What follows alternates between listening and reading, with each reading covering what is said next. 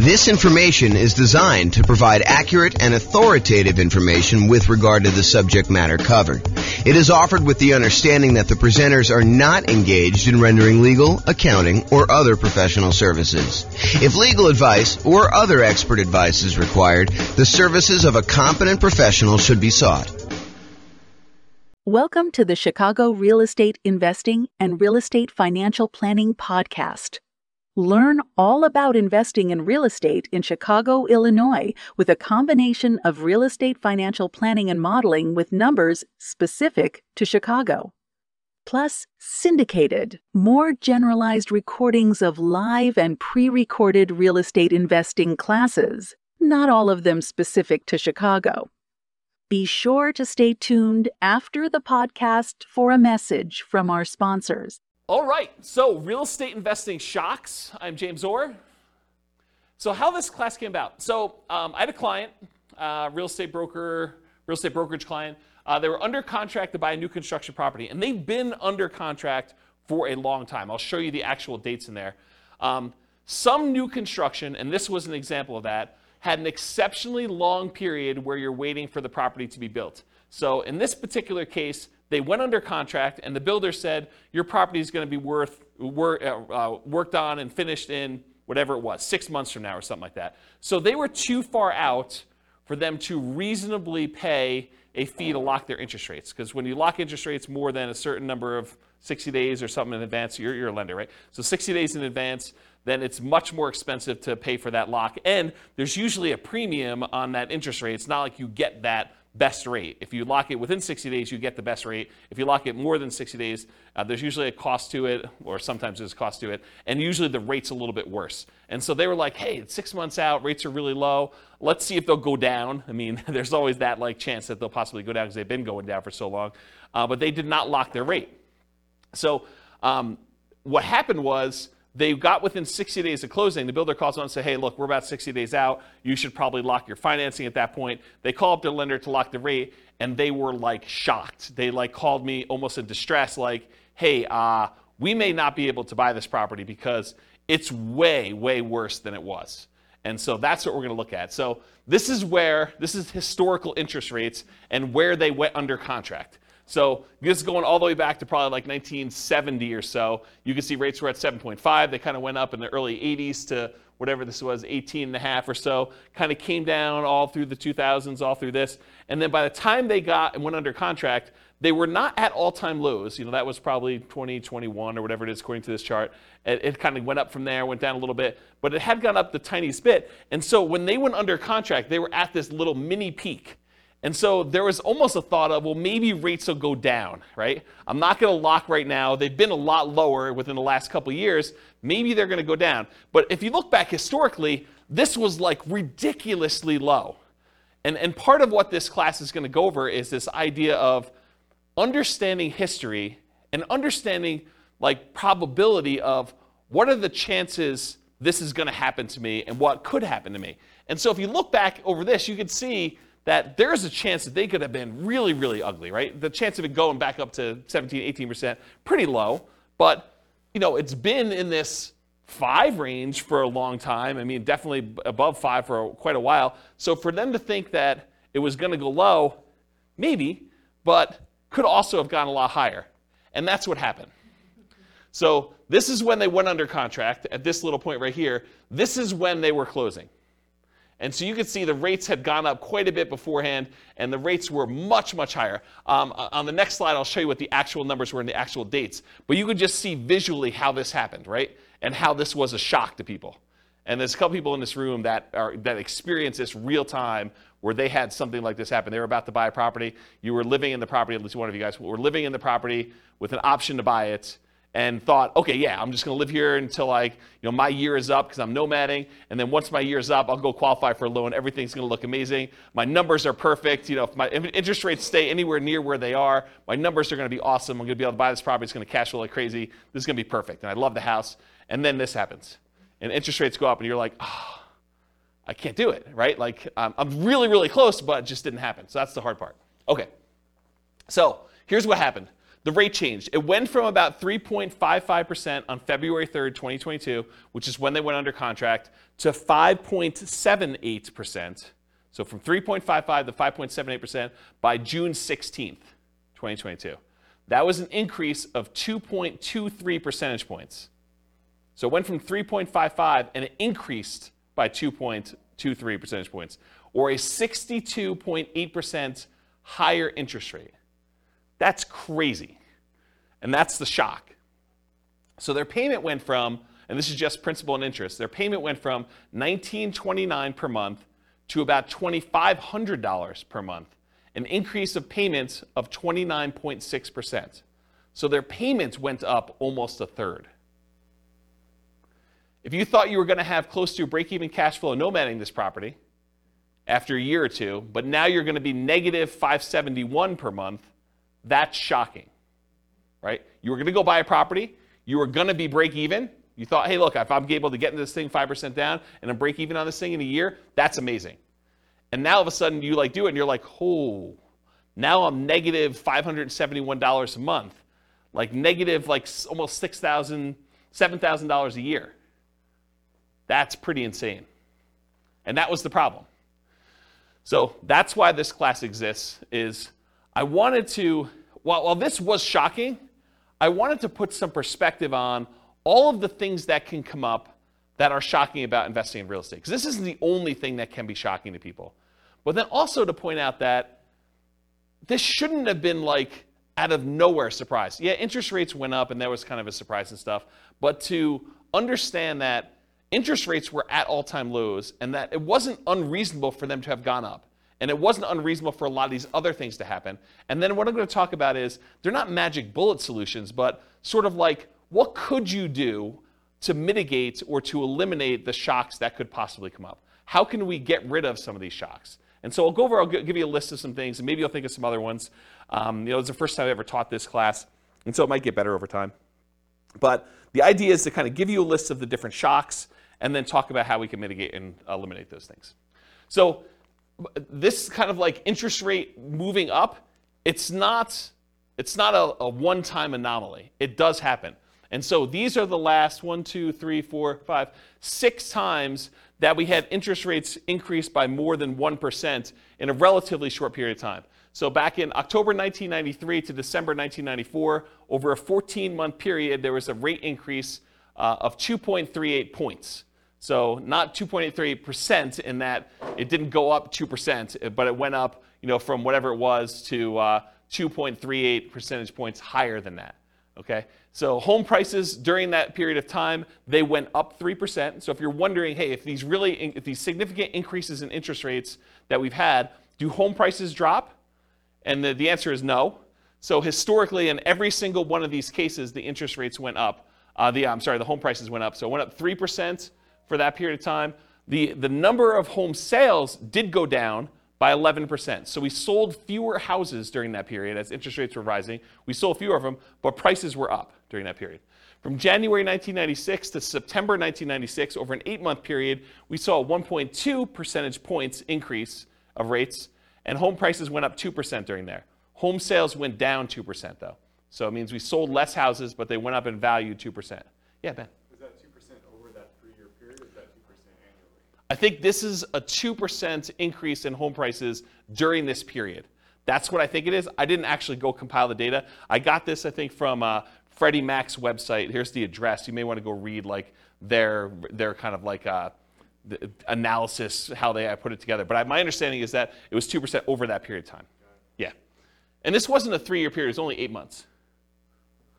So January 96 through September 96, it only took 8 months for this to happen. And then it was 2% over that period of time. I thought it was 93 and 96. I was just looking at the start date column.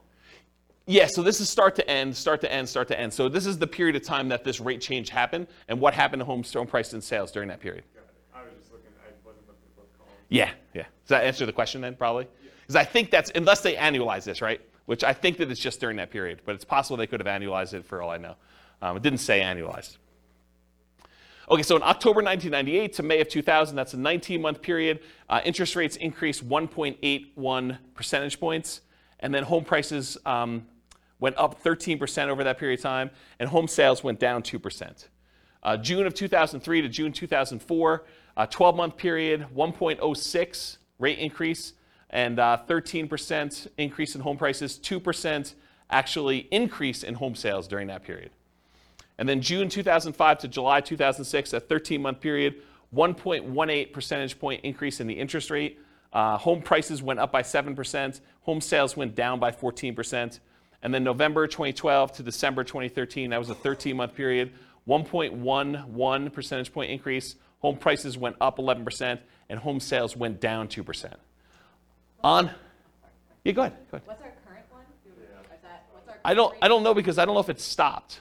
So I think that they're waiting for that, but it's a lot because, I mean, even this one. It's like huge compared to Yeah, so our latest one was an increase of 2.23 percentage points, and it was over this period of time at least, right? Yeah. So February to June. Yeah. So that's pretty crazy, but it may not be done. Yeah. And we need to stabilize. I'm not sure how they determine where it stops either, because it's sort of arbitrary, to a certain degree. So on average, it was a 13-month period for the interest rate to adjust. The average rate adjustment was 1.46%. Home prices went up on average 8% during those periods, and we saw a decline in home sales by 11%.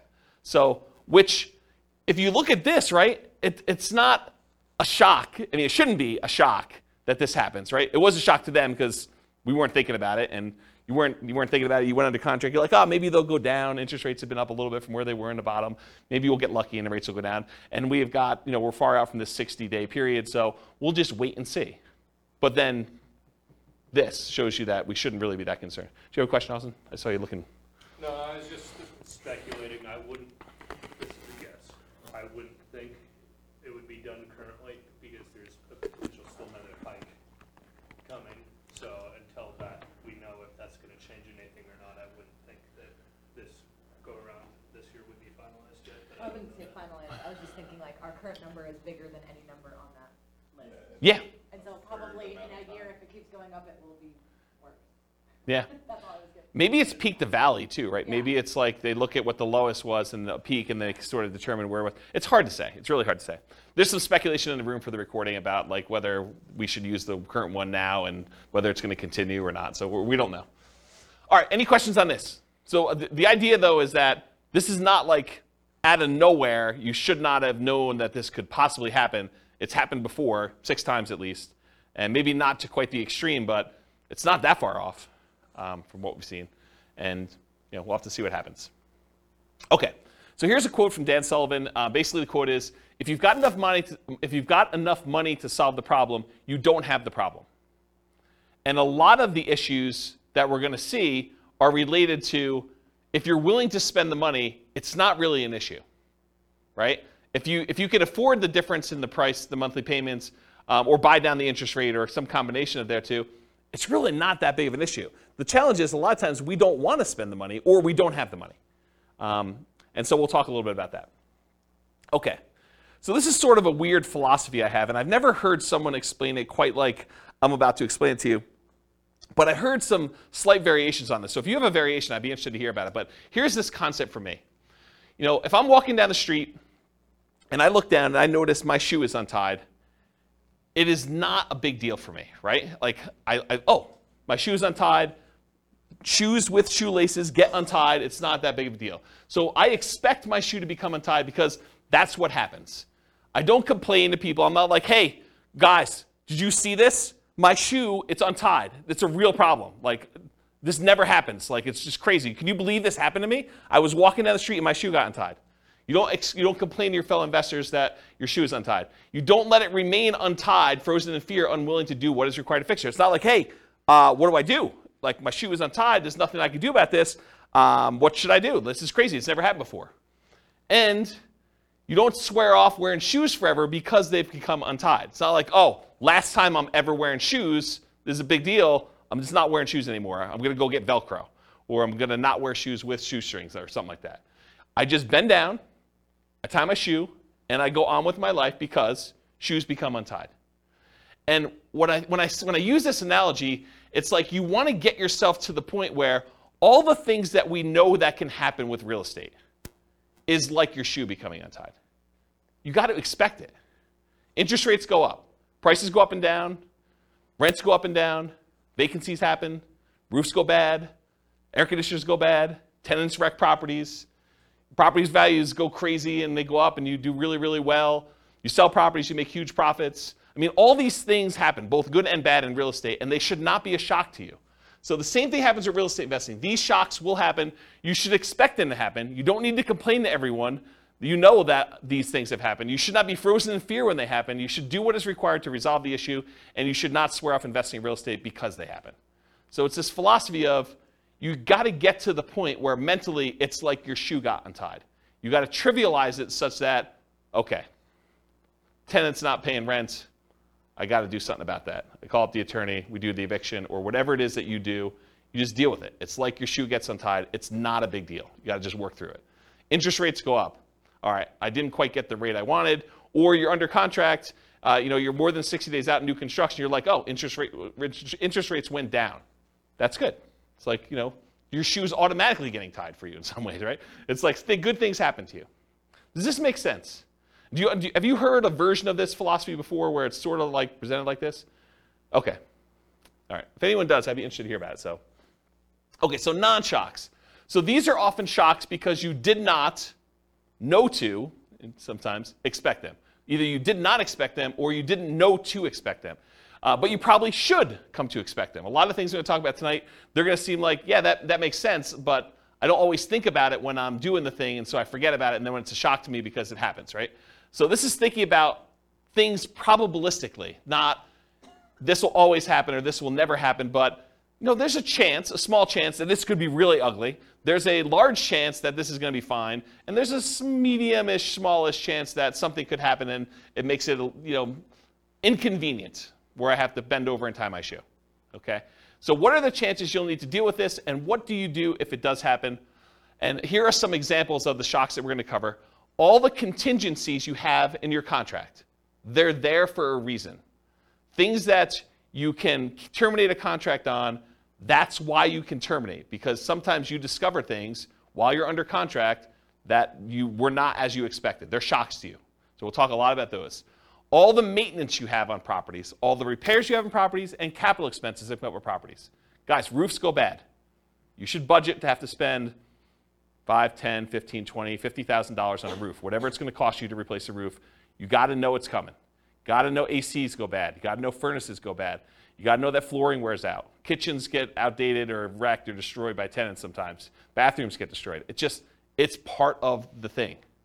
Your shoe becomes untied. Roofs go bad, right?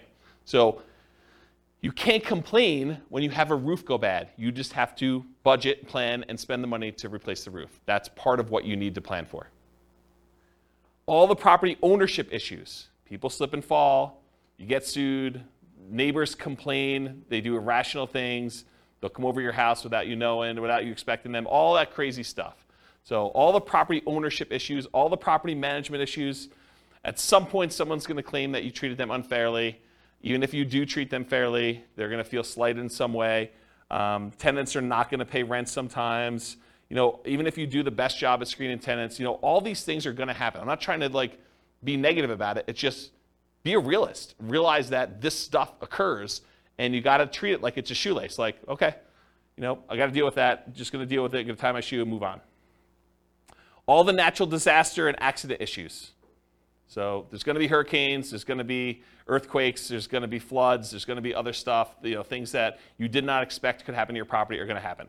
They could be small probabilistically, but they're possible to happen. All the asset protection issues. So all the things about slip and falls and people suing you and perhaps challenging your ownership of properties, multiple properties, or you getting in car accidents and people coming after you for that. All the stuff you deal with in normal everyday life exists. So just be aware of that. So including all the different things we're discussing in tonight's class. There are reverse shocks, as I've hinted at before. Sometimes shocks go in your favor.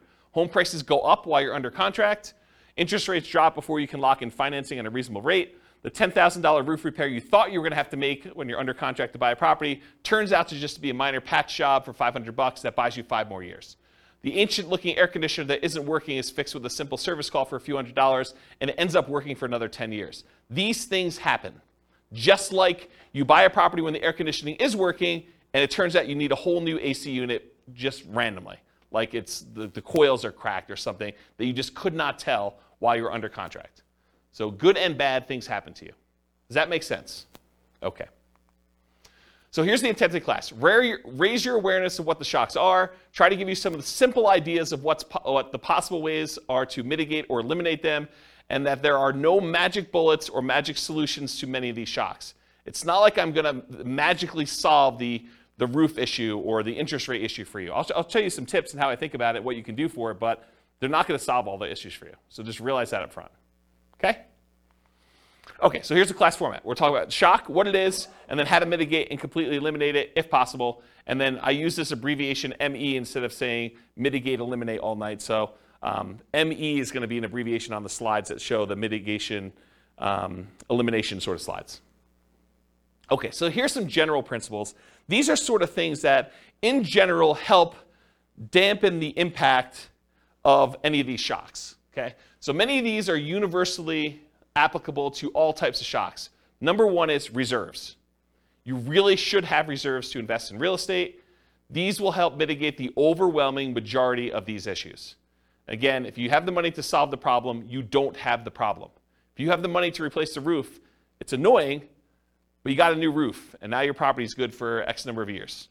You know, if you need to replace an AC, just replace the AC. If you can afford to buy down the rate and get it back there, you buy down the rate. Yeah, it's not ideal. You just do it, though. If you want the property and it's going to be a good investment for you long term, you just figure it out. And if you want rates when rates drop down, you can refinance again.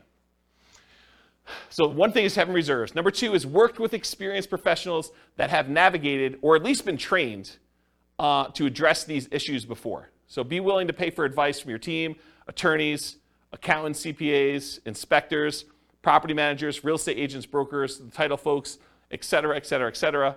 If you're willing to have people that have gone through this before and can help you navigate and understand, well, typically here's how we deal with this, here are some solutions we usually use, or put it in perspective for you, I think that's worthwhile. Study history.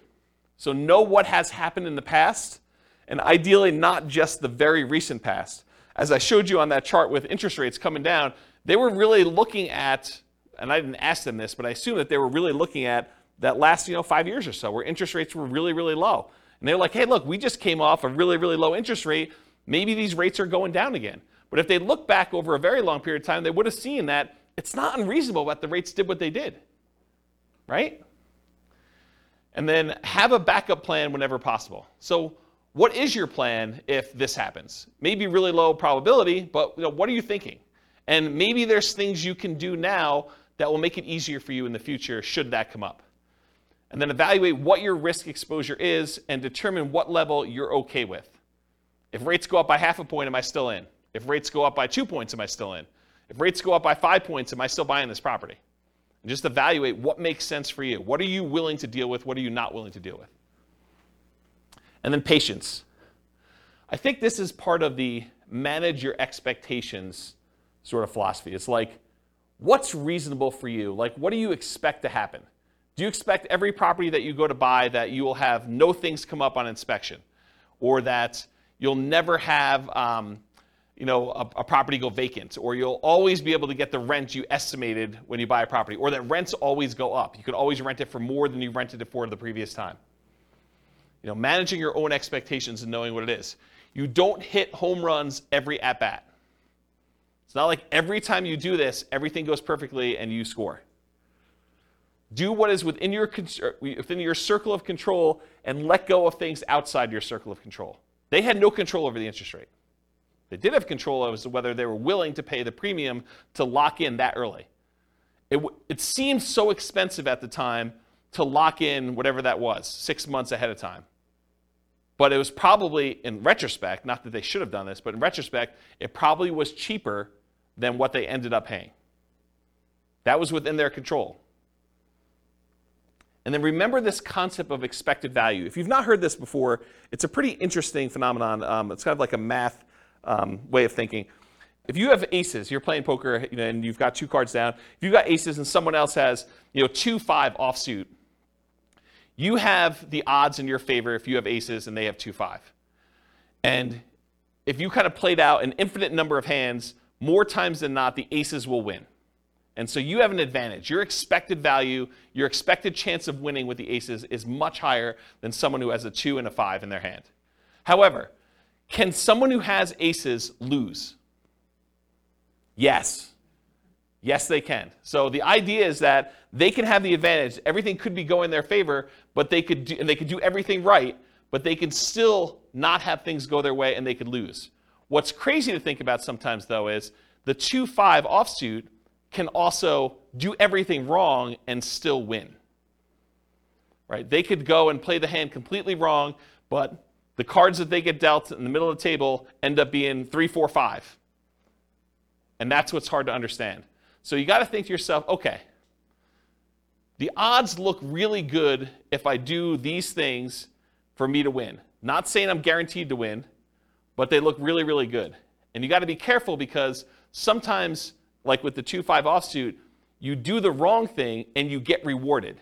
You locked in 6 months earlier and paid the premium, and that seemed like the wrong, it may have even seemed like you were doing the right thing at the time, and maybe that ended up not being the right thing. And you could still end up that being correct if you had interest rates go up by 2.65%, over that period of time too. Okay. Any questions on patience? Cool. So I'm going to go over some different groups, the stuff before you buy a property, the stuff when you're under contract, the stuff post-closing once you own a property, some things specific to selling, and some extras. I think there's only one extra that I've gotten here. So that's the groups we're going to do. So let's go over before you buy. And some of these, once I go over 1 or 2 of them, they're similar enough we're going to be like, okay, we already know that.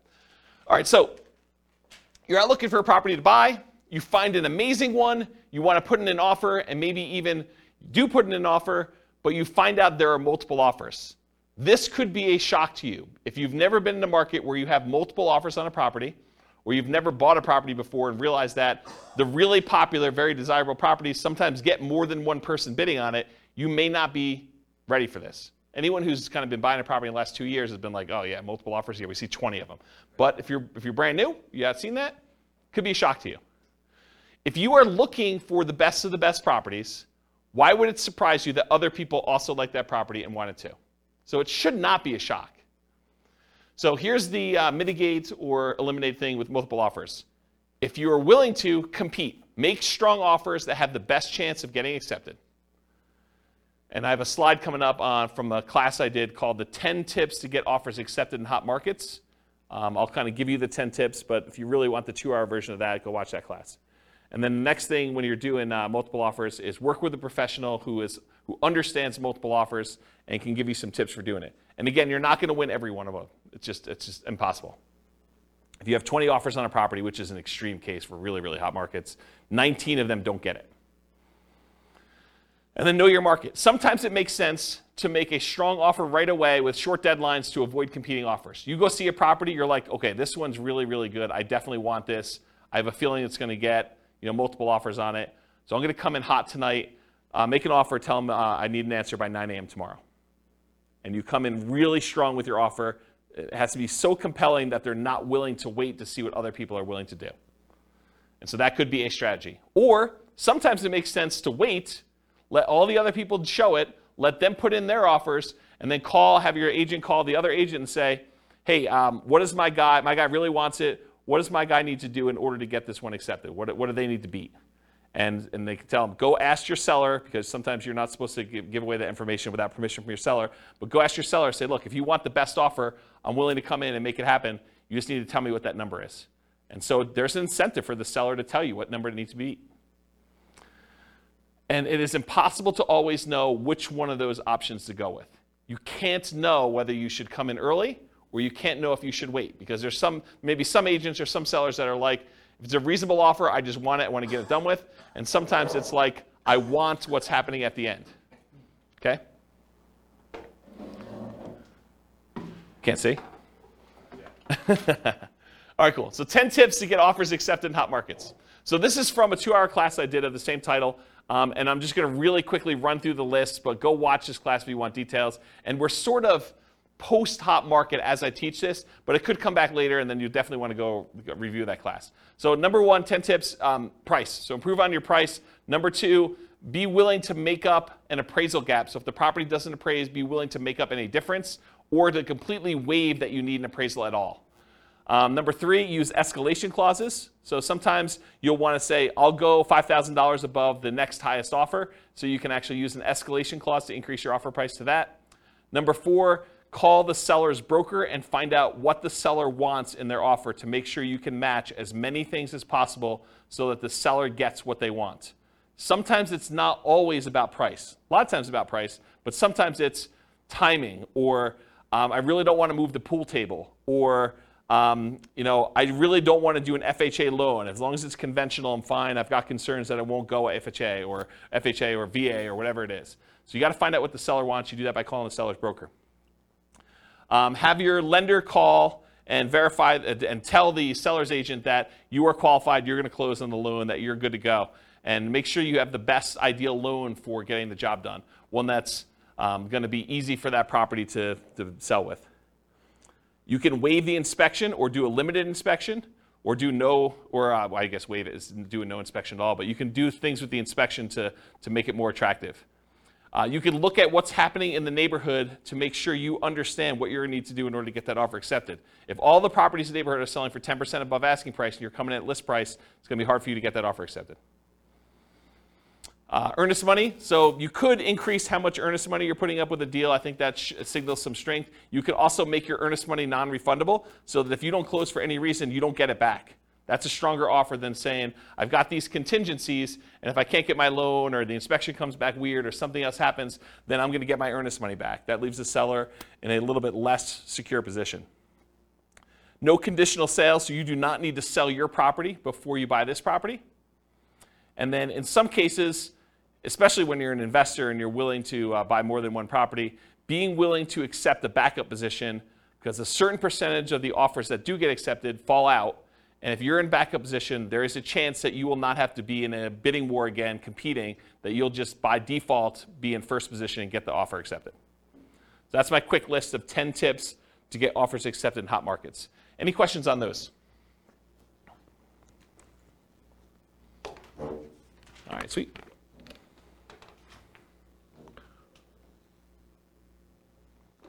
All right, cash offers. So you're making offers where you're getting loans to purchase the property, but you keep getting beat out by cash offers.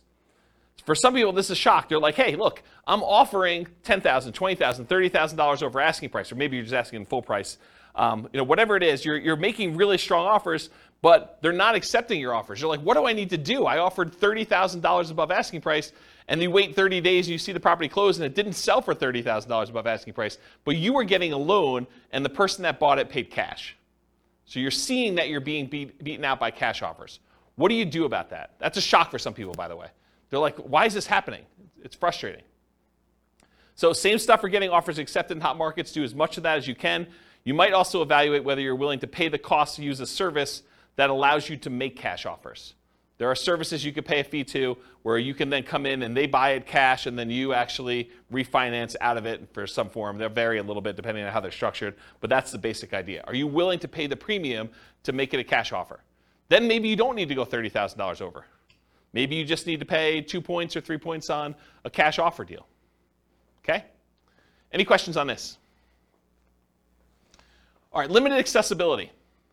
So either you can't schedule a showing, something about the property, they're not letting people in until a certain day that you can't make, or they're not letting people in at all because of a certain situation going on with the property, or they have very limited time in the property when there. For example, we only are allowing 15-minute showings, one person at a time. This happened during COVID.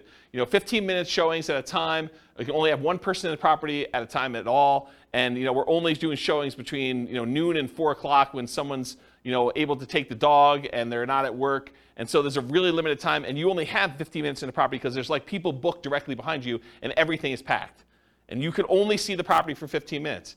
Sometimes it's hard to make a decision on a property in 15 minutes. Sometimes but sometimes it's tough. Or you must see it with other buyers, agents, tenants, or sellers present. There are other times you're looking at a property and the seller insists that they be there. Or the tenants are there because they will not allow you to be in their property without them being present, so you don't go look at their room that they're growing weed in or something like that. Or there are other buyers there. It's an open house, and that's the only time you can see the property, the only time they're showing the property. Or there are other agents there. Or, especially with multifamily properties, this happens quite a bit, you can't see all the units before making an offer. They'll tell you, you can see unit 1 and unit 7. Unit 1 is just like units 1 through 6. Unit 7 is just like units 7 through 15. Well, you only see 2 units. The other ones are in different condition. Some better, some worse. But you can only see 2 before you make an offer. So that can be problematic. But this can be the norm in some markets, right? It can be, especially in different market conditions where it's a really hot market, or maybe it's based on property type, or just that particular property is kind of a weird one. But that could be pretty typical for what you're expecting. But it could be a shock for some people. So see it as it is, but not worse than it is, Tony Robbins. So how do you deal with this issue? How do you mitigate it? How do you eliminate it? Keep your ability to fully inspect the property. And by inspect the property, I mean yourself and or any professionals you hire, inspectors, termite guys, radon, like all the different guys you want to come in and do tests as part of your offer. So don't give up your rights to do this testing if you're going to do that. But if you have to be competitive, sometimes you have to be willing to say, okay, well, I'm only going to do a limited inspection, even though I didn't get to see the whole thing originally. So you want to get a multifamily property bought in a really hot market. Sometimes you're like saying, well, I'm only going to do a light inspection. I'll just do a walkthrough of the other units, but we're good. I know what's going to be there. I've done enough of these. You got to be willing to kind of accept that risk if you need to do it. And then evaluate what your reasonable exposure is and what the probability is that will happen, and bake that into your offer. Say, look, I've seen enough of these at this point. There probably are some ones that need a full kitchen remodel, probably some that need a bathroom remodel. So I'm out at most, whatever it is, $15,000, $20,000, whatever number you put in for your remodels. And so that could possibly be the case. And I can't imagine every single one of them is going to be like that. So let's say half of them are. And so you could say, there's probably a X% chance that that's the case. So I'll go ahead and bake that into my offer. I know that I'm going to possibly have to come out of this. If it's better than that, great. If it's worse than that, yeah, I got a little worse of a deal. Okay? Any questions on limited accessibility?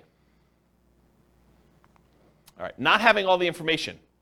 So you're wanting to make a decision, whether you're going to make an offer or not, but you don't have all the information you need. Maybe you're missing HOA docs to be able to tell if you can use it as a rental, or that you could park your RV, or put a little ADU, additional accessory dwelling unit back there.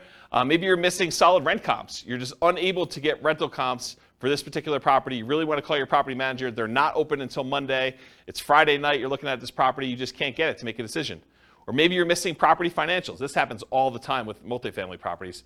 You want to get financials for the property. They're like, yeah, you'll get them when you go under contract, but we're still preparing them and I don't have them. And we already have 14 people looking at the property in the next 2 days. Got to make a decision. You're missing info on the condition of parts of the property you're unable to see. Snow is on the roof, tenants in one or more of the units. It's a hoarder house. You can't see past all the boxes and garbage. There's times when you will not have the information you need in order to make a decision. So how do you deal with, how do you mitigate or eliminate this lack of information? It's rare that you'll have all the information you need up front, especially with multifamily properties. You need to move forward to get more information, like going under contract, but keeping key contingencies. So if you're like, look, I really want to see the financials, well, make your offer, subject to you getting these financials and being able to terminate the contract if you can't get them. And again, you got to weigh this. If you ask for so many contingencies, it may make your offer weak and you may not get it to begin with. So you got to balance this act of, hey, look, I'm making an offer. I'm not demanding that I have the financials, but I really want to see them. But I'm moving forward regardless of what they are. And then you make your decision based on that. And sometimes doing things like what I just suggested of moving forward, but getting the information later comes at a cost. Paying for an inspection, paying for an appraisal, paying for professional opinion or advice on a property that you may ultimately not end up buying. That's part of the buying process. You're going to pay some of those costs, and sometimes you're not going to end up buying the property. And sometimes you buy with incomplete or sometimes inaccurate information. So sometimes you buy a property and you never get the information from the seller. You're guessing. It's incomplete history. Or sometimes they give you information and it's wrong. They tell you, yeah, the HOA allows RV parking here. and you come to find out that that was not correct. Or Airbnbs. That's another good example. All right, so try to evaluate what risk you're likely to have and what risk you might have and decide if you're willing to take that or not. In some cases, you might be risking the cost of inspections, the cost of appraisals, and or your earnest money. Most contracts are going to be written as what we call earnest money contracts, which means if you don't perform, you and the seller agree, if you don't perform buying the property, that you and the seller agree that they get to keep your earnest money as liquidated damages for you not being able to perform. So if you put up $5,000 as earnest money, and for some reason you're unable or unwilling to perform and buy that property, they keep the $5,000, and that's what their reward is for you not performing. However, there are some versions of the contract where you could check a box or you could write it differently, and it becomes specific performance, which means you and the seller agree that if you don't buy the property, they will sue you and force you to buy the property or force you to pay damages. And it's not just $5,000. Okay? So the risk is if you have a specific performance contract and you don't perform, then you could have a lot more responsibility or obligations to the seller than whatever you put up as earnest money. So from a seller's perspective, if you offer them a contract that's specific performance, that may encourage them that you're really serious and that you're willing to perform, but it comes at a pretty significant risk to you. So depending on how it's written, it may be more than just the cost of the inspection or the appraisal and your earnest money if things really go south and you have to terminate or give up on the purchasing of the property. It may be that you're forced to buy it, and then you got to deal with whatever issues that made you not want to buy it to begin with, and then maybe you sell it or maybe you keep it. Okay? Any questions on this lack of information? And that does apply to like more than just this. Like if you're trying to terminate a contract and it's specific performance or earnest money, it's not limited to this one idea. It's just in general. I just finally got to it. Does that make sense, everybody? Okay, cool. Is this helpful for folks? Okay. All right, so we covered all the stuff for before you're under contract. Let's talk about being under contract. Changing interest rates. That's what started this class, especially with long closing windows like new construction. It could also be you choose not to lock for some reason. You know, you end up with a 60-day closing because that's more convenient to the seller. And so you say, that's great. And you're like, hey, look, we got an election coming up. I think rates are going to drop after this election. And so I'm going to not lock. Because once I lock in, that's it. So you're like, I'm going to wait. All right, let's see how that goes. Maybe you're not sure of the lender you're going to use. You know, that may be a reason why you're not going to lock. You're calling to say, hey, look, I got calls out to 4 different lenders. I want to find out what's going on. You do this over the weekend, or you do this where there's a Fed, you know, as like a hearing or whatever they do where they kind of announce what's going on, and they usually announce that they're going to raise rates or lower rates, and it just happens to be over the time when you're shopping all your different lenders. Or maybe you're required to switch lenders while under contract and have to relock. You go under contract, you think you're going to use a lender, they get a little farther into your file and they realize, hey, we can't do your loan. You've got XYZ problem, and you know our underwriter's saying no, even though they should be saying yes. Or we have an overlay that prevents us from doing these types of loans. Or you need to go to a special lender to deal with this. Or I'm not qualified to do this special situation you've got going on. And they say you got to go to another lender. And now rates are different. All these things can come up. So changing interest rate, what do you do to mitigate or eliminate this? You consider locking rates as soon as possible. You consider paying the extra fee to lock farther out. They could have paid the fee and gotten a higher rate. And I think a lot of times, if you look back historically, a lot of times that would not have been worthwhile. They would have ended up not really gaining from that. In this case, it would have been worthwhile, but we didn't know that. It's hard to tell in advance. Some builders may offer long-term locks or incentivized financing when you go under contract. So it could be an incentive of the builder. You know, you go under contract today, you can lock in your rate with our builder lender, and it's good through when you close. That's just part of our program. Beware of variable rate loans, adjustable rate mortgages, and loans with balloons. So adjustable rate mortgages are mortgages where the interest rate can change. A lot of times they're fixed for 2 years or 5 years or whatever it is. And then after that, they can adjust. Sometimes they adjust once and they're fixed for another 5 years. Sometimes they adjust every month. Sometimes they adjust every 6 months. Sometimes they adjust every year. Depends on which version of the adjustable rate mortgage you have. And then loans with balloons. A balloon on a loan means you're going to pay on a loan for 10 years or 20 years. And at the end of the balloon period, then the entire balance of the loan is then due. So you might be paying as if it's a 30-year loan, but it has a 10-year balloon. So the payments look like you're going to pay off the loan in 30 years, but by the time you get to year 10, they're like, okay, you now owe $300,000 of this $400,000 loan. We want the full $300,000 in full on year 10. And then you got to either refinance or pay the $300,000 and get out of there. And not every lender will automatically refinance your loan. Sometimes you may have to change loans. Sometimes the interest rates change significantly between that 10-year point and the other 10-year point. So it could be a real problem for you to get out of there at that point. So anytime you take on a variable rate loan or a loan with a balloon, this opts you in to additional potential shocks in the future. If you get a 30-year fixed rate loan or a 15-year fixed rate loan where the entire loan is paid off, it's amortized over that period, 15 years or 30 years or 20 years or 40 years, whatever it is for you. Most common is 30. But if you get a fully amortizing loan, you opt out of this additional risk. You have the option to refinance if you want to, but you are not obligated to have that additional interest rate risk then. Because it's going to be paid off by the time that period is over for you, whether that's 30 years or 15 years. Does that make sense? Okay. Ideally, when you go under contract with these, keep the financing contingency in. So don't negotiate away your ability to cancel the contract based on your financing. But a lot of times in order to get offers accepted in really hot markets, we were saying, we'll waive that. I'm definitely getting this property and I'm buying it.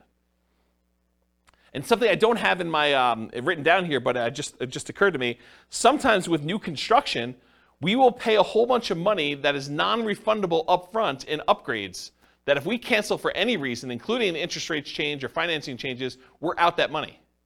So sometimes you'll go and you'll be like, okay, here's the base house, but I want AC. I want you to put in a backyard fence.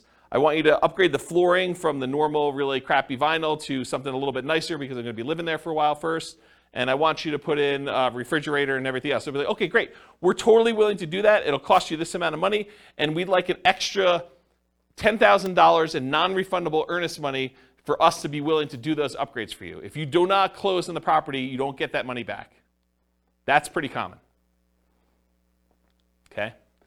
So realize if you cancel now because interest rates went up, then you're out that additional money. So it could be a lot more than just regular earnest money. So getting back to this point, ideally keep your financing contingency in your contract so that if this does happen, then you're minimizing how much you spent up to that point to be able to get out of it if you decide you do not want to move forward. Another point here, if you could not lock now, and now if you could not lock and now you can't make the numbers work, you may need to terminate. So if for some reason you were unable or unwilling to lock, and now later on the rates don't work for you, you may need to terminate or try to renegotiate if applicable. So you've been under contract for a while. Maybe the market's softened a lot where the builder's having some struggles getting things under contract. It's possible they may come in and say, look, we really want you to continue buying this property. What if we gave you $5,000 to buy down your rate to help out? It's not going to buy it down to what it was, but maybe it helps you a little bit. Maybe you negotiate that. Or maybe it's with a seller who's like, look, the market's very different than when you went under contract with me. I really want you to close this thing out because I'm going to buy something else. I've already got 1031 things picked out, or maybe I'm moved and I've already bought my new property, but I really need to get this thing sold. How about I knock off $5,000, or I pay $5,000 in seller concessions to help buy down your rate or something? You couldn't renegotiate if it's possible to do that. Of course, if you do cancel for some reason, you might be at the cost of any inspections you did, any appraisal money you spent to that point to get the appraisal done, any earnest money if you're outside of your ability to cancel without getting your earnest money back, and maybe some other out-of-pocket costs. Beware of specific performance contracts, as we discussed before, where you are telling them that you guarantee that you're buying the property, otherwise they can sue you to perform and force you to buy or force you to pay damages. Any questions on this? A general question not Yeah. related to this. Yep. But what's the average amount of time for a new construction to be completed in Fort Collins area? It varies. So it depends on the builder and how backlogged they are. Some builders will actually build spec homes where they're building them in advance and you could buy it within 30 days. And then other builders are such that they have not broke ground yet on the property, and other ones they're in different stages where they say, look, these 5, we've already dug foundations and they're going to framing. These are already framed. And so depending on which one of those you buy could be a different time. And some of the other ones where they haven't dug ground yet, it could be like, hey, we're going to get to this one, but it's in phase 2, and phase 2 is not going to start for 3 months, and then it's going to be 6 months from when we actually do that. So it could be really long time. Right. But you would still only get 60 days for lock-in rate for the loans. That's correct. A lot of times you are limited to how far out you can lock unless you're willing to accept a higher interest rate or pay a fee, or both. Yep. Yeah, so there's trade-offs when you're doing this. Do you pick one that's going to be ready in 30 or 60 days and think that, I want that? Or is there something really special about this lot that you really want this one and you don't like the models they have on the lots that are there? Maybe it faces the wrong direction for you. Maybe it's only a couple of bedrooms, or maybe, the prices are different. There's all sorts of variations as to why you might wait. So it's really tricky. Okay. That make sense? Yeah. All right, cool. Any questions on this? Sweet. Inspection issues. So in most cases, you'll be inspecting the property after you go under contract, often with the help of your team, home inspector, for example. Sometimes this might also include disclosures from the seller, including due diligence documents like leases or property disclosures where the seller tells you everything that they know about the property, at least in theory. Might also include things you might discover during the same period, like survey issues. So you say, look, that shed looks like it's really close to where I thought the property line might be for the neighbor. We probably should get a survey on this property. Or, this fence looks really janky as to where it is. Maybe I should check and have a survey done to see if the fence is really the property line and stuff like that. And sometimes you have a survey done and it's wrong. The shed you built or the deck you built is on someone else's property, or their deck on your neighbor's deck is actually on the property you're trying to buy, and it's potentially problematic. Or shared driveways get kind of weird in some cases. There's all sorts of weird stuff that can come up on this, and sometimes you don't find that out until you're under contract. And a lot of times you've already paid your inspection fee at that point, because you've inspected the inside of the house, and you paid the survey guy in order to come out there and do this, and you paid for your appraisal, even if the appraisal wasn't done yet, because you kind of prepaid it with the lender in order to get a jump start on it, because there was a shortage of appraisers, and you wanted to make sure you got your spot in line. And so now you're out, inspection, survey, and appraisal, for a property that you may be terminating on or that you got to negotiate on. So that could be a shock to you. You just got to realize that up front. Okay? There are going to be things that come up on a property on inspection. So this should not be a surprise to you. You are going to find things on the inspection. That's what the inspection is for. Okay? The inspection is to get a second set of eyes, a professional's eyes, or 2 or 3, depending on whether you're going to bring in specialists for other things like radon and asbestos and meth and mold and all things like that. So you might get more than one inspector's eyes on it, or as a professional. Maybe even contractors give you opinions about what things are going to cost and what things need to be done for certain issues you may see on the property. So you're going to have these things done, and you're going to find things that you did not know. You'll be like, oh, I didn't know that. I'm glad you told me that that's going to cost $20,000 to fix. Now you know. Typically, you're not going to be negotiating things you saw or discovered before you made your offer. So if you saw that there was no kitchen sink, you should not be negotiating for a kitchen sink once you make your offer. You saw it, you made your offer based on not being a kitchen sink there. Does that make sense? And that goes for a wide spectrum of things. Okay, that's it. And even with the inspection, sometimes your inspector is unable to do something. Like it snows around here, and sometimes the roof is covered with snow. Your inspector cannot inspect the roof when it's got covered with snow. So if you're buying a property and you have a really limited inspection window, unless you extend out the ability to inspect it for snow later or something like that, or sometimes it's under snow for 30 days, not as much around here, it's highly unusual. But if that's the case, that's problematic. You may be buying a property that you've never seen the roof for. Okay, so how do we mitigate or eliminate these? Reasonable expectations. If you're buying a 20-year-old property and the roof's never been replaced, you or your team should realize it's going to need a new roof soon. Just makes sense. So for you to be surprised by that or shocked by that's problematic. Keep your ability to terminate and negotiate in a contract. Might be out of the cost of an inspection, maybe an appraisal in some cases, maybe your earnest money depending on how you structure it. But you want to make sure that you have what you need to be able to negotiate these things if things come up. If it's not something acceptable to you, even if the seller could or would address it, then with the advice of your team, terminate. So make sure you understand what the repercussions are. But if you're like, hey, look, even if they did move the shed. There's something weird about that. I don't want to be involved in it anymore, or whatever. If they could fix something that you had an issue with, then you have to make that decision. And then negotiate legitimate shocks, not just trivial things. So realize that up front. Any questions on inspection? Cool. Can't qualify for a loan. So you're about to buy a property, you're getting a loan. Ideally, you got pre-qualified with a lender, a quality lender, before going under contract. Ideally, more qualified than them just telling you, but you telling them, hey, I make this much money, I have these debts. They say, it sounds like you can qualify for about a $500,000 house. That's not the level of qualification I'm talking about. I want them to pull your stuff. I want them to put you through the system. I want them to tell you that provided you can get me this, this, and this, then you're qualified. And you say, I can definitely get you this, this, and this, and you're very confident you can do that. That's the level I'm talking about. Maybe even more if you're able to. While under contract, you discover you no longer qualify for the loan. So something happens that prevents you from getting the property. And it could be any number of things. Credit change, something happens to you where, a medical bill you thought you paid pops up and all of a sudden it's not done. You're like, this is problematic. It's going to take me a little time to get this fixed out and work through it.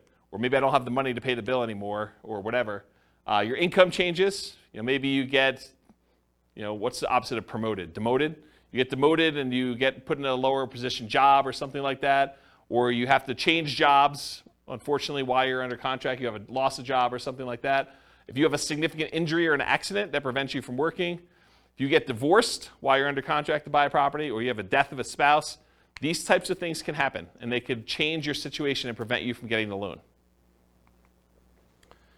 So, if you can't qualify for the loan, how do we mitigate or eliminate that? Prevention. Work with quality lenders up front that can qualify you ideally before going on a contract. You don't want just some fly-by-night lender telling you, yeah, you probably can qualify for about this, and then you find out later you cannot.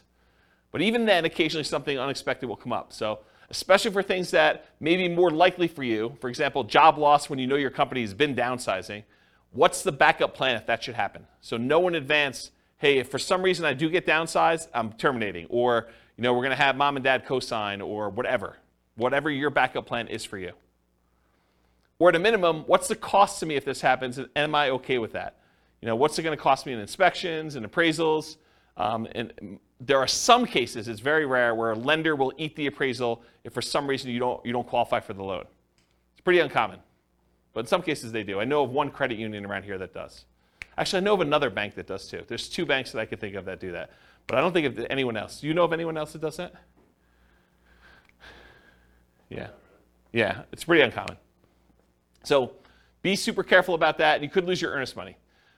Sometimes there are deadlines for you to object to being able to get acceptable financing, and sometimes that deadline will appear days before your closing. So imagine for a minute they say, hey, look, your loan objection deadline is the 25th of the month, and we're closing on the 30th of the month. So there's a 5-day period when you cannot get your earnest money back if something happens to you. If you lose your job in that 5-day window, you don't get your earnest money. Because your last day to object to you not being able to get the loan was the 25th. But your closing is set to be the 30th. So if you get in a car accident, get injured, get divorced, something happens to you or your job, credit score changes significantly enough, all those things can impact it. I had a client once, was under contract to buy a property, and they got married while they were under contract. And when they went down to the bank to open up a joint checking account, because they were buying the property together, it was like, they're getting married, they're going to buy a house. Went down to the bank to open up a joint checking account, and the banker, very innocently, and to help them, I'm sure, said, would you like overdraft protection on your checking account? They're like, yeah, that sounds good. Let's do overdraft protection. So they went and did that. They opened up, by getting overdraft protection, they opened up a new line of credit. It changed their credit score enough where they barely qualified for the loan because it actually gave them a hit to their credit score. So be super careful. Talked about that. All right, cool. So what happens if you can't get insurance on a property? Sometimes you can't get insurance at all. You go to buy a property and you realize this is uninsurable, not able to get insurance at all. More commonly, you might not be able to get reasonably priced insurance for the property. You'll call down to insurance and they'll be like, hey, so this is a weird property and it's got ABC going on with it. in order to get insurance, it's going to be 3 times what you thought it was going to be. You're like, whoa, that is expensive. So be aware that that can happen. Sometimes properties are in flood zones, and you might not know they're in a flood zone. It's not like there's water on the ground in flood zones all the time, right? It's flood zones because it occasionally gets flooded. So flood insurance can be expensive. It might be more expensive than you thought it was going to be based on location, age, composition, history, something like that. So be aware. Other one on here is fire. Fire? There's a lot of places that will not insure homes because of how what they're considered in terms of property. Like if you were in Netherlands or other areas, it can be really hard to insure. So they could not insure them because they're in some type of fire area where like forest fire or something like that? Yeah. Yeah, that's kind of what I was thinking about location, but yes. Yep. Yeah, so how do you mitigate or eliminate this risk of can't get insurance? You can check with your insurance agent before you make an offer. I'm not sure I would go to that extreme, but you could. I mean, that's one way to mitigate or eliminate it. Sometimes you still run into the unexpected, though. They give you a quote, think it's something, then when they finally formally submit it, something weird comes up. Most lenders require insurance if you're getting a loan, so are you willing or able to buy the property for cash if you can't get insurance on the property? And is it that good of a deal? You could also try alternate insurance providers, other insurance agents, especially ones that do more unusual policies. So I had a property once that I personally bought, and I don't remember the details. This is probably 20 years ago at this point. But there was some really weird thing where I was unable to get insurance on it, and I had to go to like one of these really obscure insurance agents to get the policy on it. And it was a little bit more expensive. It wasn't that bad. It was probably like 50% more than what I was expecting it to be. It wasn't a deal killer, but it was unexpected. It was unusual. So realize you might need to go to some weird insurance company to do that. Won't appraise. You're under contract to buy a property at a certain price. You hire it and you pay for an appraisal. Usually you've already had your inspection and pay for that as well at this point. You might also have committed to other expenses, like paying for a moving truck and or storage units because you're getting ready to move. Maybe you close with a buyer who is purchasing your property that you were living in, and now you're living in a hotel with friends waiting for this house to close, and you get to the end and it doesn't appraise. So the property is not appraised for what you're under contract to buy it for. What do? You could negotiate with the seller to try to come to terms with an acceptable price for both of you. And it depends on the status of the market and whether they had 19 other offers behind you as to whether or not they're willing to negotiate that.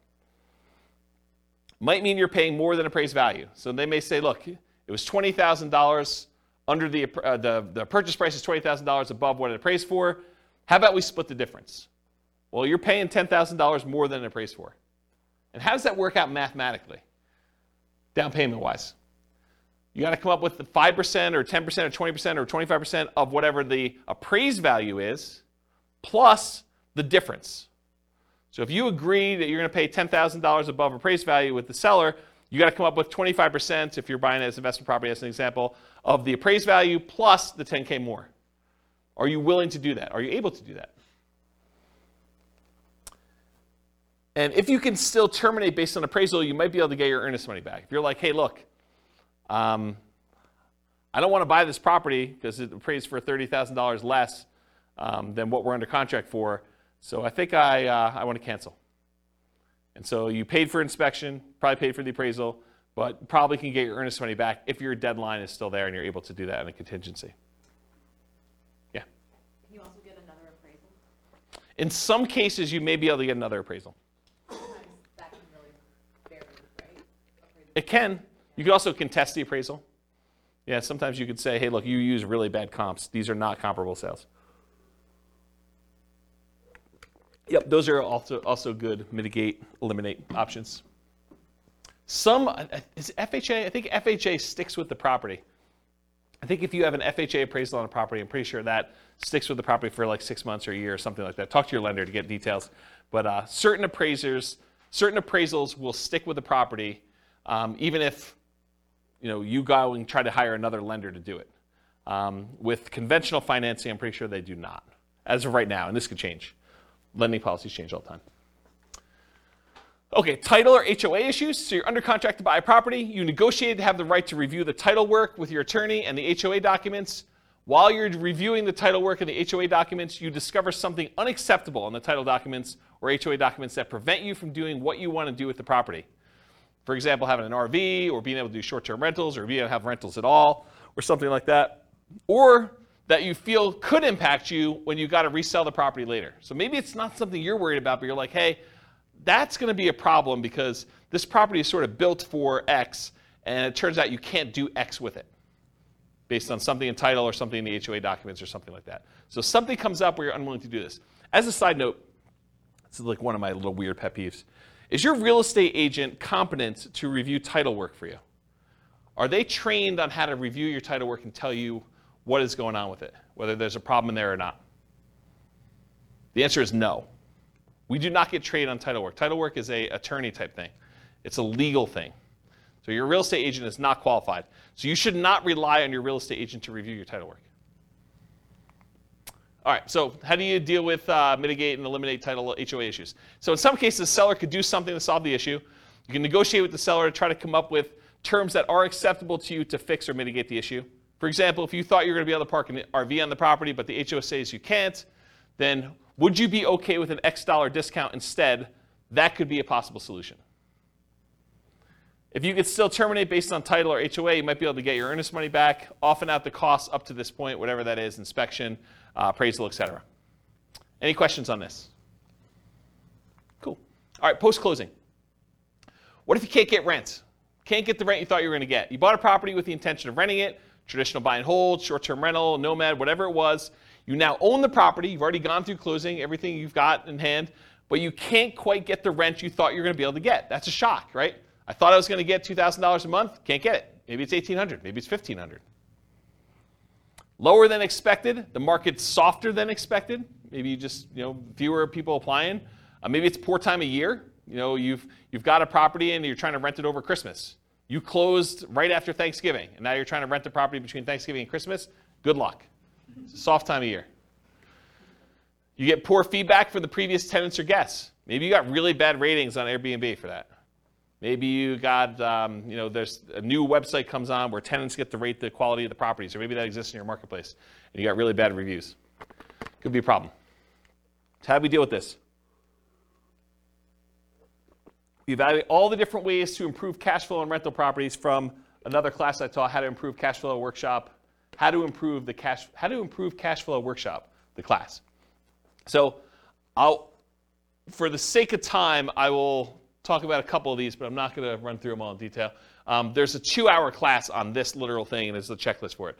But things like subdividing your property into multiple units to get more rent than you thought you were going to get, renting upstairs and downstairs separately as an example, renting by the bedroom or bed, rent parts separately like garage, community pool, RV parking, RV and backyard, add services like high-speed internet. That's not interest, it should be internet. Offer the property to a tenant buyer on lease option, lease purchase, or agreement for deed to increase income, reduce maintenance, charging pet rent, charging fence rent or carpet rent. They want new carpet, you charge them extra rent in order to pay for that, or extra rent for something else the tenant desires that you install. Let's see here. Maybe change the term of the rental agreement, daily, weekly, monthly, or basically go from a long-term, year-long lease with monthly rentals to short-term rental in order to increase rent. Maybe charge weekly or bi-weekly instead of monthly. Include done-for-you services like lawn care, snow care, removal, house cleaning for an extra fee. Can I convert it to a duplex, triplex, or fourplex or more? Can I rent out the property furnished to get more rent? Can I start marketing earlier and start a higher, more aggressive price to test prices? So all these different things. There's a couple slides on this. So go watch that 2-hour class. I'll put a link to it in the show notes. But there's a lot of stuff you could do in order to increase rents on that. All right, next one, undisclosed issues. You find out about undisclosed issues after closing. So you buy the property, you close, you're all excited, you walk with your keys, you go pull your car into the driveway when you get there, and the neighbor comes over and is like, hey, I am so glad you bought that meth house. We were really concerned it was going to be another drug dealer coming in. I'm so glad you guys bought that. And you're like, what are you talking about? This was a meth house? Oh my gosh, I didn't know that it was a meth house. That's a real problem. So you find out about something undisclosed after your closing. The seller may or may not have actually known. Maybe the seller didn't know it was a meth house. Maybe they were an absentee landlord and they were just oblivious, and they thought the calls from the police were just solicitations for raising money for the police fund, when they were really calling to say, hey, you got people serving meth or dealing meth out of your property. The inspector may have missed the issue. So it's possible, the inspector did their best, but they couldn't see it or didn't know to look or just overlooked it or was just hiding or something like that. Or maybe you may have assumed it was a small issue when it turned out to be a more expensive issue. So, you thought this was going to be a $500 fix because you've had that issue in the past before and it didn't cost that much. But now they're like, oh, no, this is not a $500 fix. This is a $5,000 fix or $10,000 fix. We got to go in the walls and rip stuff out. And you're like, whoa, can't you just do this? They're like, nope, it's beyond that. Can't do that. So some common ones might be repairs or unable to use it the way you intended. Those are like the big groups. All right. So definitely how do you deal with these? How do you mitigate or eliminate these? You definitely get inspections done to help reduce the chances of this happening. Not saying it won't happen, but it definitely reduces chances. Get bids from contractors for repairs you're unsure about, and maybe even ones you think you know how much they'll cost, because with inflation, I'm finding that prices are way up beyond what I thought they were going to be. Okay, so if you thought, hey, in the past I had this done 5 years ago, it was X number of dollars, but now it might be 2X or 3X in some cases. This reminds me of a really funny story. So I bought my first house, had a wood-burning fireplace in it, and so I'm talking to my father-in-law about buying wood, like wood for the wood-burning fireplace. And I was like, oh, it came in these logs. I got to cut it up or something like that. He's like, oh, just go buy a chainsaw. I'm like, how much does a chainsaw cost? He's like, I don't know, $13, $14. I was like, what year did you buy your chainsaw in? He's like, I don't know, 78, something like that. I'm like, it's got to be over $100 today for a chainsaw. So you just never know with inflation and stuff. All right. Get advice from your professionals about being able to use the property as you intended. Typically, the seller is not responsible for making sure that you can use the property the way you desire. You could think, hey, I'm going to do this as a short-term rental. The seller is not responsible for making sure that you can use it as a short-term rental. You are. So you got to do that research and find out, make sure that you can do it. All right, what happens if the seller or the tenant won't move out? And this could be at the time of closing, or it could be something that happens after you own the property. So you buy a property, and now the seller or the tenant won't move out. So you were supposed to get the property vacant. You do your walkthrough right before closing, and you go in the property, and there's still like at least 1 or 2 days of stuff to be moved out of the property. Like you're like, they hardly moved anything. Like, we're going to closing in an hour. Are you going to be out of here in an hour? And they're like, oh, I don't know. I might need a little extra time to do that. That's okay, right? How do you deal with that? You walk through the property before closing to make sure they're out, ideally. Evaluate if you're willing to close with them still in there. If they're not out, might be hard to negotiate and still close with the same loan on the same day. It's tricky, right? If you have a loan, all the paperwork's done on the loan, and all the money's listed out, can you just have the seller give you $2,000 to close on the property? Not without the lender knowing and approving that. It's possibly loan fraud. It's an inducement to buy the property from the seller that the lender does not know about. So you need to get permission from your lender to be able to do that. Good luck trying to do that in an hour and getting those documents approved again. So you got to figure that out. It's kind of tricky. Make sure you understand eviction laws and how they might apply to your situation beforehand. So go talk to an attorney if you think this is anywhere possible, a remote chance or something like that, or your property manager or both. And then get professional help from the attorney for evictions to make sure it's done promptly and correctly. You don't want to go like Wild West this and kind of try to make it happen. You really want to understand what you're doing. Any questions on these? Kind of shocking, right? Be able to do that? Oh. Apparently I must have missed one of the slides. So underinsured or not insured for some things. So not all things can be easily covered by insurance. But many investors, especially newer investors, may shop solely by insurance premium and not compare coverage to understand what's covered and what's not to some extent. So the thing is, you go and you call 3 different insurance agents and they say, okay, your policy is going to be $1,400, your policy is going to be $1,200, your policy is going to be $1,100, the 3 ones you call. You're like, oh, well, I'll go with the $1,100. That sounds like the best one. Maybe not. Maybe the $1,100 one didn't cover sewer backups into your basement. Or only covers personal injuries on your property to $500. And now someone gets in an accident on your property, they slip and fall, and their medical bills are $5,000, and now you're coming out of pocket $4,500. Well, that $300 that you saved doesn't look so good now, does it? And that's the difference between some of this stuff. So you have to have you have insurance, but you opted to choose a less expensive insurance policy. It's limited coverage for an actual claim, or it's not covered at all.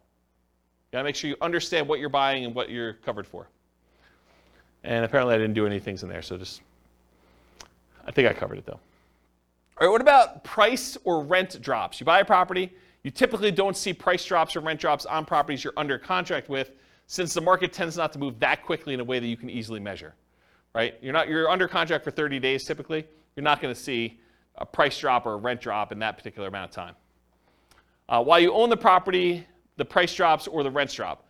So change your strategy to one that has longer term perspective. Convert a fix and flip to a long-term rental as an example. So if you bought a fix and flip and you're buying a property, and for some reason you're unable to sell it for the profit margin you wanted, maybe you decide to convert it to a long-term rental, hold it for a year or two until you have the profit margin you want, and you fix it that way. Okay. Change the use to improve the value. So you were using it one way, long-term rental, now you change it to short-term rental. Use long-term leases, still likely to have issues when the lease is up. So if you use a year-long lease and rents drop, you've got a rent fixed in for a year, but at the end of that year, if rents had gone down, they may drop, and you may need to adjust it down at that point. But it'll keep you propped up for a year. And then go watch that class on how to improve cash flow. They'll talk about other strategies for dealing with rent drops in there. Any questions on this one? Cool. HOA restrictions. HOA won't allow your intended use. You can find out after you buy that your HOA won't allow for rentals. Could be that they change their policy after you own the property. So this has come up for some clients before, so it's kind of important.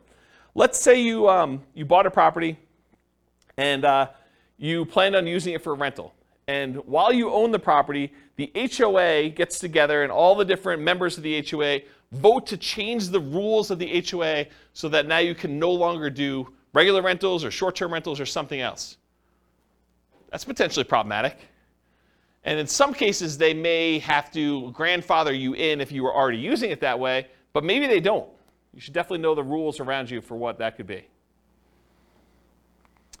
So read through your HOA docs is how you mitigate or eliminate it. Read through the HOA docs carefully before buying, often done while you're under contract. It may also be done prior to making an offer, but it's often not practical. Most of the time, they're not giving you HOA docs to read before you go under contract. Most of the time, it's done afterward. You may not have access to them until you're under contract, and you may need to act quickly on in-demand properties just to get your offer accepted. Get the help from your attorney interpreting them if you're concerned. Your real estate agent is not reading all these HOA docs, so you should be reading them and getting the help of an attorney if you need help interpreting them. We're not trained on that. It's not like we get training on interpreting HOA covenants. What about loan call due? Oh, this is an interesting one. I put some slides I've never put in a presentation before here, so this will be interesting for you guys. Loan call due. So you decide you want to buy a property, like buying it subject to, or maybe even on a lease option, as you'll see here in a second, or you move it into a LLC after you buy it for asset protection reasons. You know, things like that, where you're like, you don't think it's a big deal, but now the lender's like, wait a minute, you now triggered this due on sale or due on transfer clause. What happens if the loan gets called due? Oh, that's pretty interesting. So let's take a look. How do you mitigate or eliminate this? You understand and get advice on the Garn-St. Germain Depository Institution Acts of 1982, which discusses loans being called due. Talk to an attorney about it before doing these types of creative deals and asset protection strategies. And I want to be 100% clear. I'm specifically talking about buying properties creatively, where the seller leaves their loan in place and you take ownership of the property. Buying the property subject to the existing financing, or where the seller has a loan existing in place and you agree with the seller to wrap the financing where they get part of the payment and then part of the underlying loan is paid. Or, and this is the part where you really need to pay attention, or you own a property, you got the loan, and you decide to move the property into an LLC. Okay?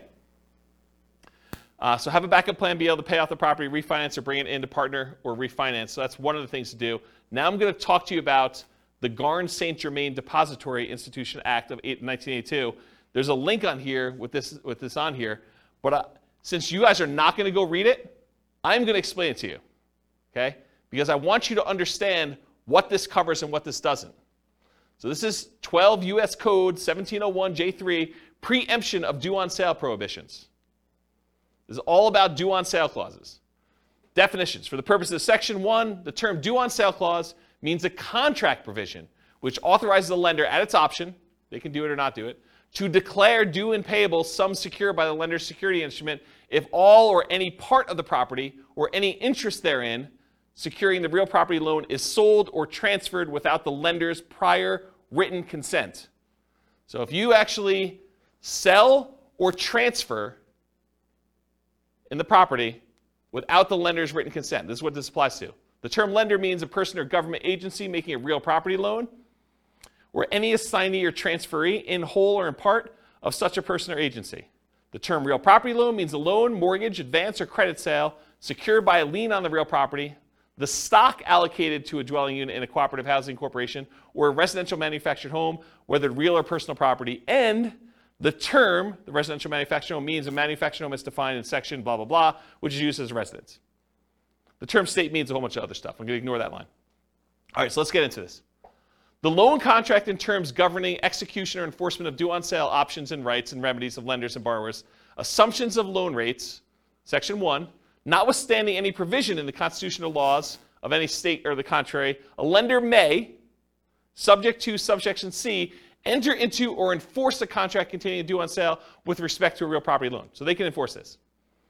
Except as otherwise provided in subsection D, the exercise by the lender of its option pursuant to such a clause shall be exclusively governed by the terms of the loan contract. So basically the terms of this are in the document itself, and all rights and remedies of the lender and borrower shall be fixed and governed by the contract. So it's in the paperwork you sign at closing. In the exercise of its option under a due on sale clause, a lender is encouraged to permit an assumption of real property loan at the existing contract rate or at a rate which is at or below the average between the contract and market rates, and nothing in this section shall be interpreted to prohibit such assumption. So basically what they're saying is, hey, if you're taking a property over subject to, the lender is encouraged, according to the law, to permit you to assume the loan at a rate that is at or lower than what it is. Okay? They don't have to, though, but they're encouraged to. All right. There's a bunch of stuff in here. I'm going to see where I want to start reading. I'm going to skip some stuff. But, so it talks about the dates that these come into play, basically any stuff before 1982, which is no longer really relevant. So I'm going to skip that part. It says respective properties originated in national banks or credit unions. That's what it applies to. Does not apply to, it does apply when they have successors or transferees. So here's something interesting. So does not apply pursuant to subsection. A lender may require any successor or transferee of the borrower to meet customary credit standards applied to loans. So they may require you to have a credit report and apply to the loan. And the lender may declare the loan due and payable pursuant to the terms of the contract upon the transfer to a successor or transferee of the borrower who fails to meet such customary credit standards. So if you don't qualify for the loan to assume it, the lender could say, then all of it's due. That's their solution. A lender may not exercise its option pursuant to a due on sale clause in the case of transfer of real property, which is subject to this subsection where the transfer occurred prior to that date. I probably didn't need to read that one. Okay, that's good. Here we go, though. This is where it gets really crazy. Okay, here's where the exceptions are. Exemption of specified transfers or dispositions. Have you guys ever heard this concept? Like, if you're going to go buy a property subject to, or you're going to move something to an LLC, as long as you kind of do it into a trust, everything's good to go, right? We're going to see about that. All right, so the lender may not exercise its option pursuant to the due on sale clause upon 1, the creation of a lien or other encumbrance subordinate to the lender's security instrument, which does not relate to a transfer of rights of the other occupancy of the property. So if you get another loan on the property, you get a second mortgage, does not trigger a due on sale. 2, the creation of a purchase money security instrument for household appliances. You get a loan to buy household appliances, does not trigger due on sale. A transfer by device, descent, or operation of law on the death of a joint tenant or tenant by its entirety. Someone dies, they transfer ownership of the property, that's exempt. The granting of a leasehold interest of 3 years or less. If you rent the property for 3 years or less, that does not trigger the due on sale clause. However, I'm going to continue reading. Not containing an option to purchase. If you do a lease with an option, that triggers the due on sale clause. Says it right here. If you do a lease option, it triggers the due on sale clause. A transfer to a relative resulting from the death of a borrower. So you die, you want to give it to your kids, that's cool. Doesn't trigger the due on sale. Transfer where the spouse or children of the borrower become an owner of the property. That does not trigger the due on sale clause. A transfer resulting from a decree of a dissolution of marriage, legal separation agreement, or from an incidental property settlement agreement by which the spouse of the borrower becomes an owner of the property. You get divorced, one owner owns it, or something related to that, doesn't trigger it. A transfer into an inter vivos trust. This is the one we were talking about, right? A transfer into an inter vivos trust in which the borrower is and remains a beneficiary, and which does not relate to a transfer of rights of occupancy in the property.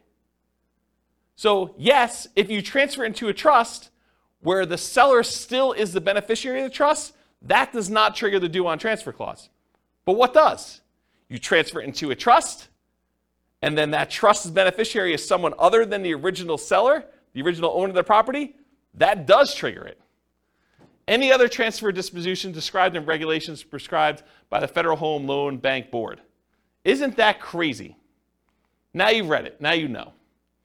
Doesn't that just dissolve all asset protection? Yes, right? So here's the thing. So the question was, does that just dissolve all asset protection? It's super interesting to think about. Because if they transfer ownership to another entity, because an LLC is another entity, that is by design what the LLC is set up for. It's not you. You are not that LLC. You're trying to set up a legal entity that is not you. So if you transfer it from you to an LLC, you have transferred ownership.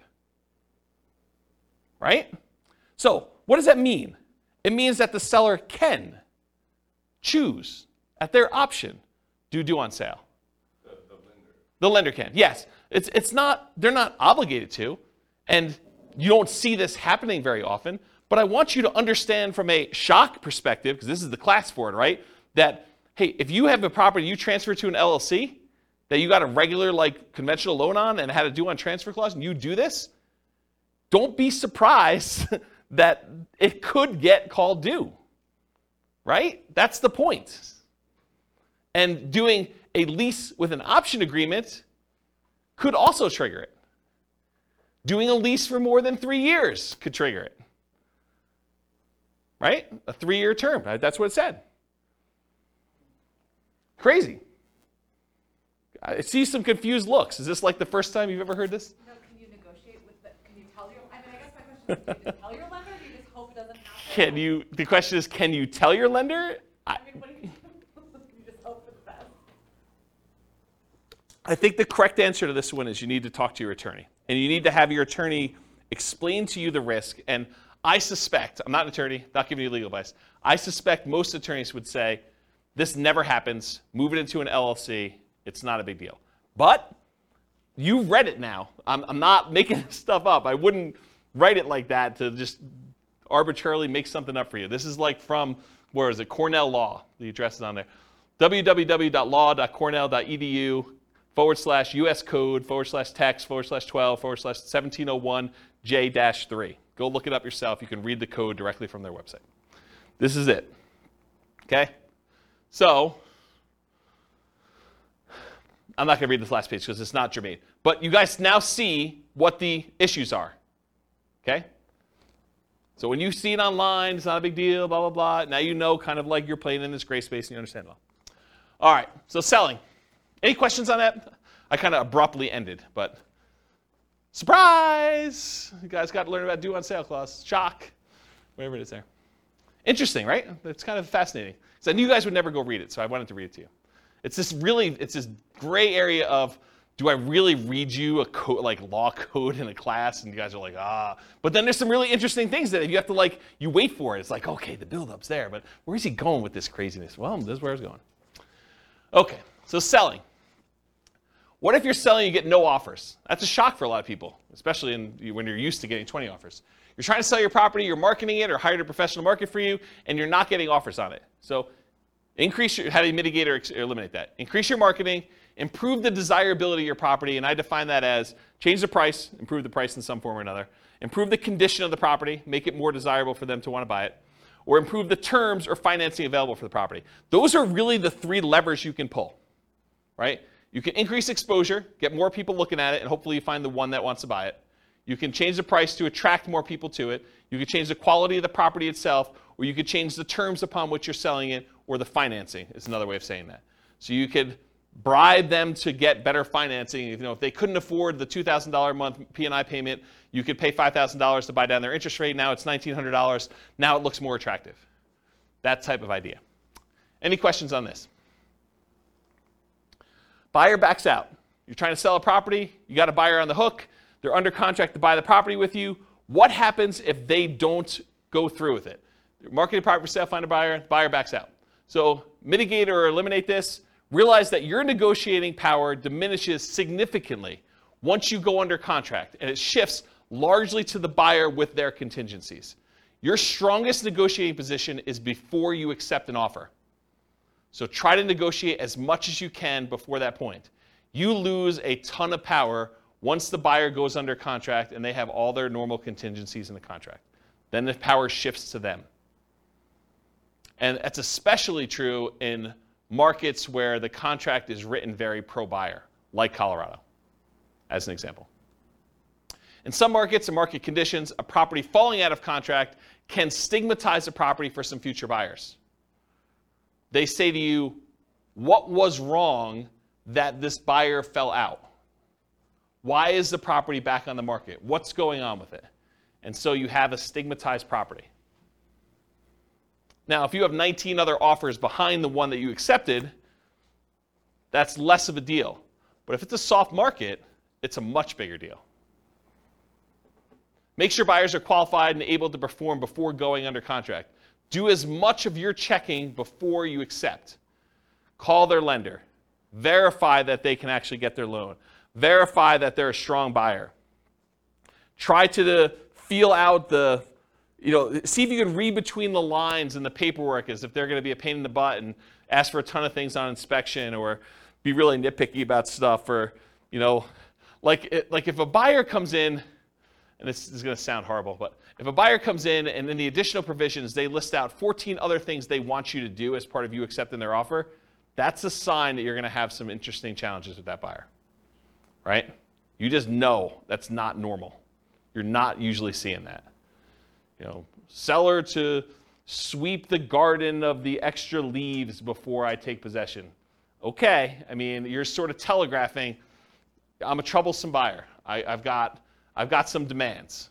And in some markets, you may still choose to accept that offer because you don't have anyone else. But got to realize that going in. All right, any questions on this? All right, conditional transaction chains. So the buyer's offer is contingent on them selling their home. Usually, but not always, the buyer's property is already under contract.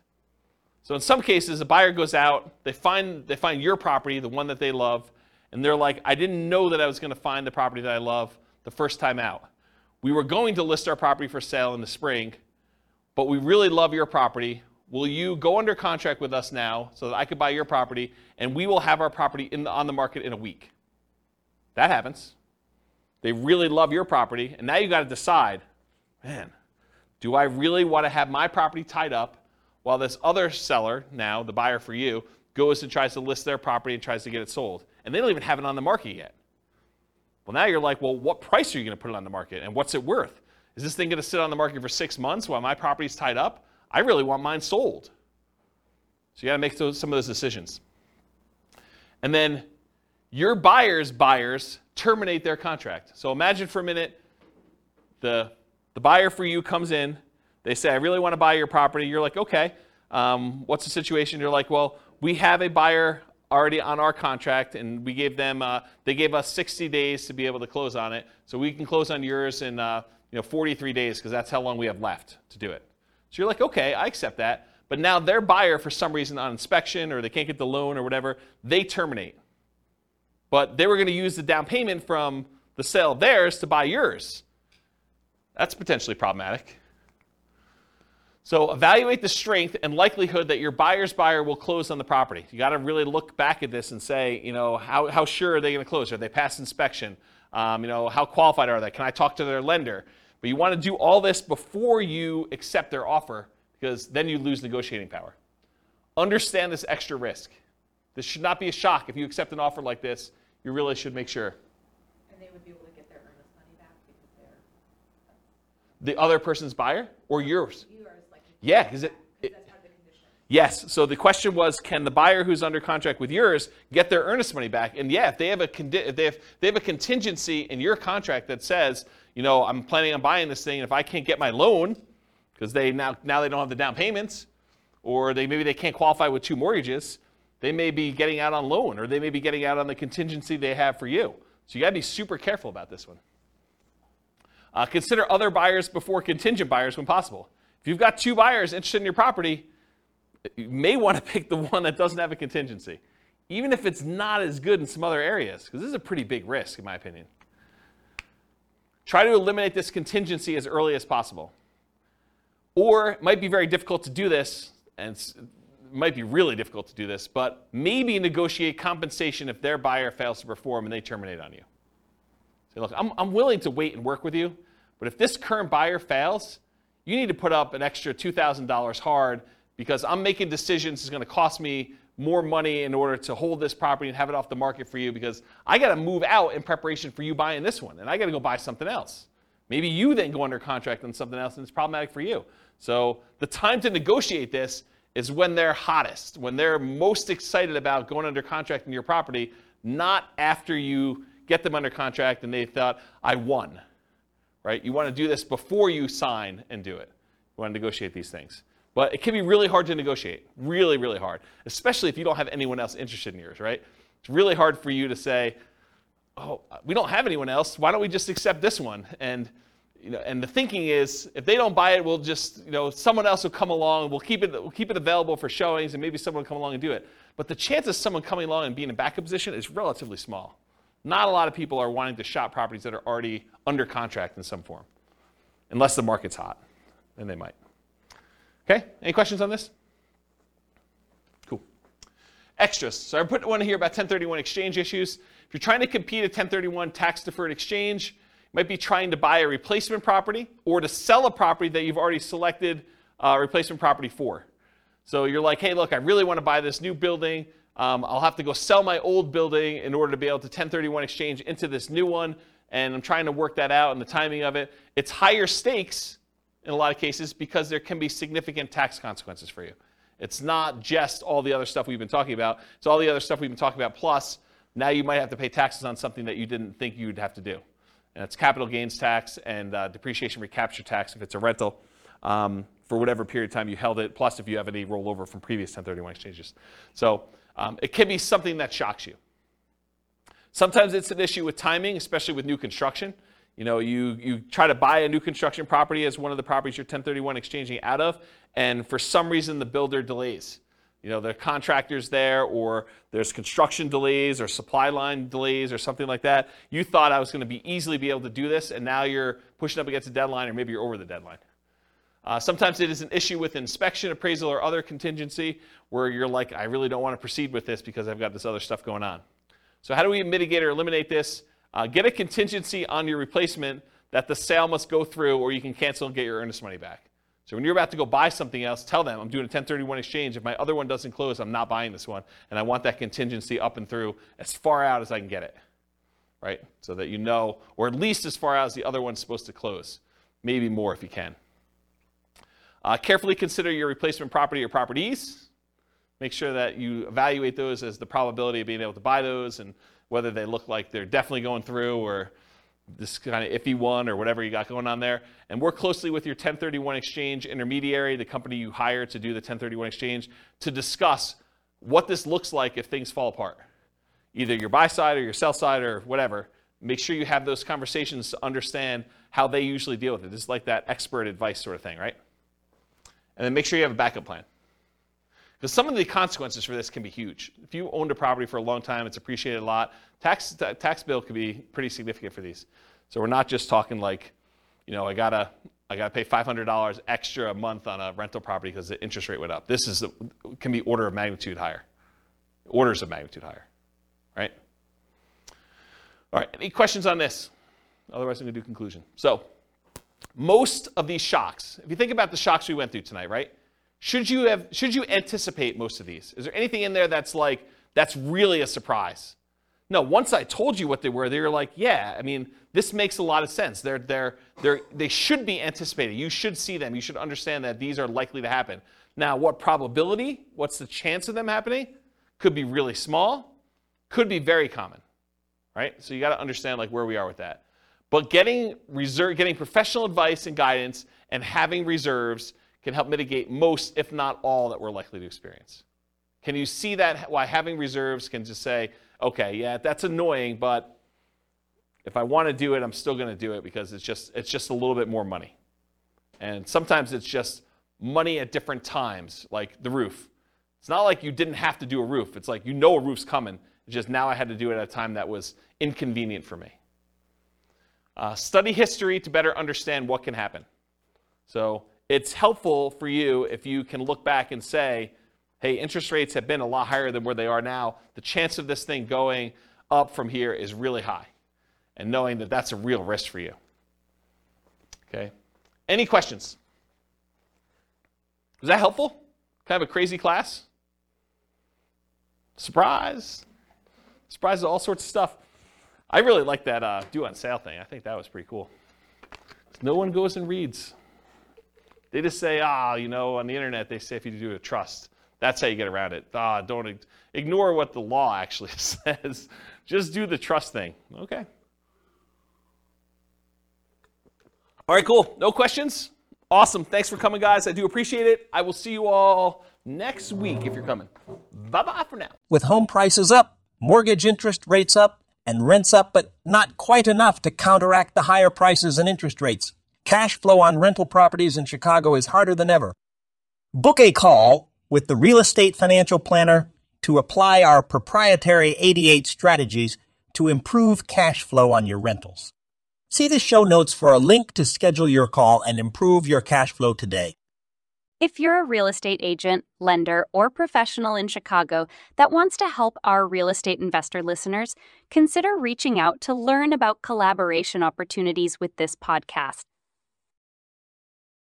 We'd love to add more value to our listeners by having you assist our investors buy, sell, and finance their real estate investments. See the show notes to schedule a call to discuss collaboration opportunities.